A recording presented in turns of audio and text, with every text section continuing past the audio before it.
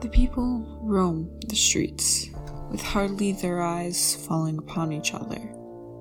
They shamble, they move, and they dodge the obstacles in their path. The steady fills the air as people project their thoughts miles away to those they hardly see, all the while ignoring those right in front of them. These are the husks of social people past, fed a lie that they should feel as connected as they've ever been, and that loneliness has been eradicated in this society.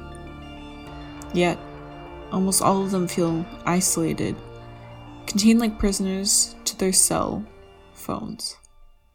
This is our dystopia.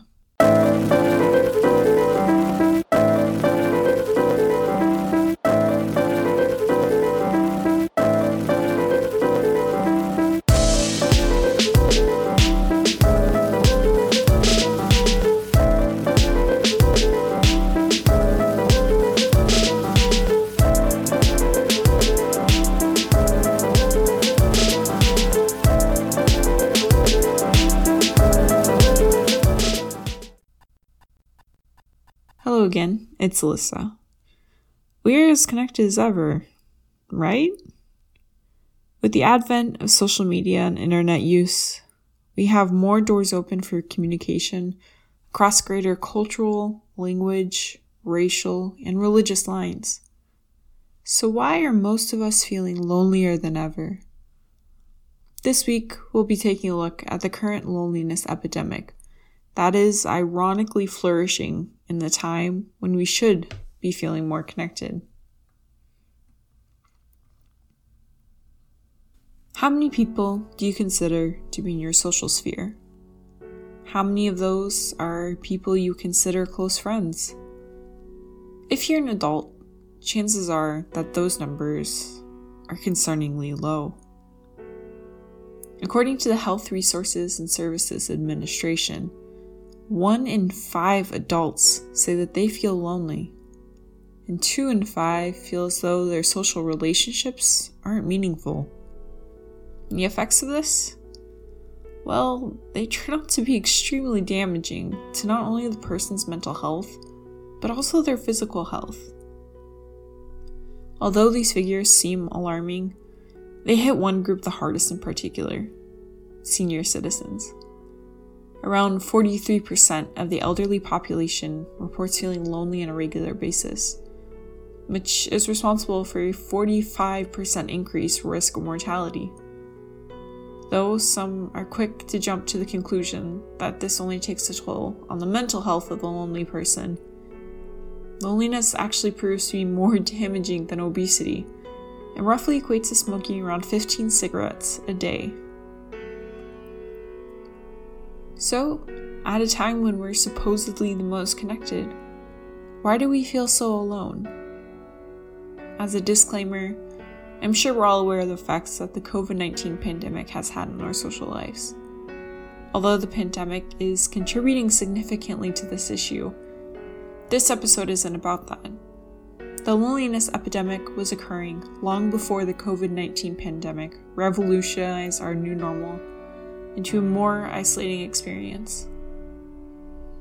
We are already beginning to feel the separation from our communities, coworkers, and friends.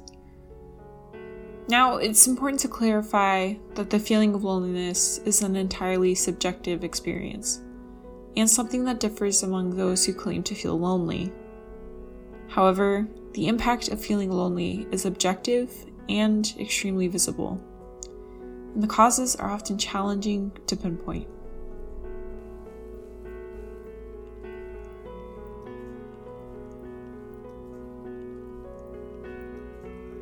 With phones as an extension of ourselves, we often feel connected to everyone that we need to be.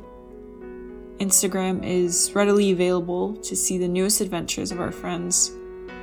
Facebook is there to understand the life updates and opinions of our acquaintances, and texting is at the ready to send any meme or message that we wish to our companions. It's easy to mistake that these are suitable replacements for true human interaction. Although texting has allowed for more accessibility to some groups, it misses out on annotations and deeper meanings that can be drawn from hearing another's voice or seeing their facial expressions. These may seem like the minutiae of conversation, but they have major implications for how we interact with one another. How many times have you misinterpreted texts because of missing intonations? Or how many times have you come to realize that you can only have hard conversations over text? Conversations that could grow a relationship if you had chatted in real life.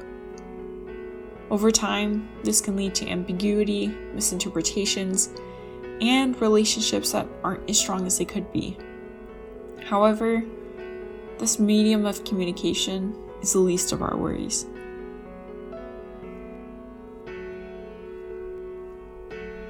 Social media can probably be labeled as a misnomer by this point. There just isn't that much of a social aspect to it.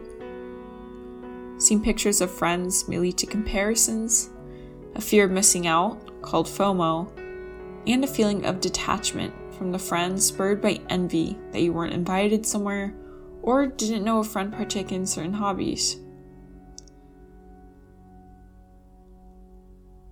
This problem only amplifies across other platforms, as the chances for hurtful, anonymous comments is possible, leading to eventual anxiety, depression, and loneliness, as stated by researchers at McLean Hospital. When we are with friends in real life, the impact of such platforms continue to seep into our interactions. The addictive nature of such apps makes it harder and harder to put down the phones, and ever-present sound of a notification makes it easy to focus on our technology instead of the people that we are with at the moment. However, it isn't entirely our fault.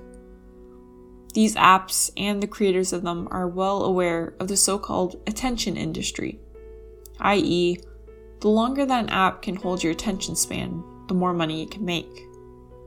These gamified and highly addictive tactics are everywhere. Bright, contrasting colors are more likely to grab your attention. Content is often tailored to what you like, and the format of a never-ending scroll on some sites makes it easier to just keep scrolling.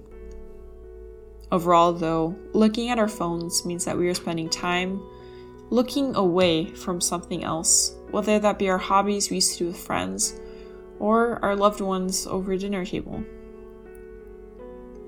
Not all of these problems stem from the means we use to communicate, but also result from decreased opportunities for new relationships. The strain that is placed on younger adults nowadays between university, stress about student loans, work weeks longer than 40 hours, and decreased opportunities in the job market means that there's just less time and chance for connection to occur. Younger adults, and especially millennials, are also living more on their own than they used to, often in cities far away from social support networks, due to the need to move based on job opportunities.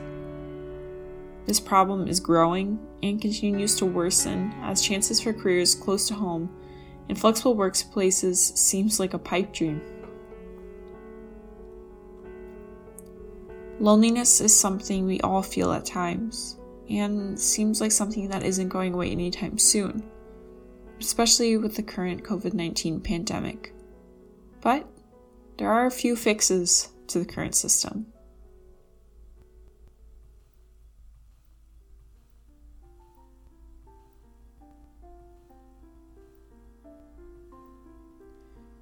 Now, for the optimistic side.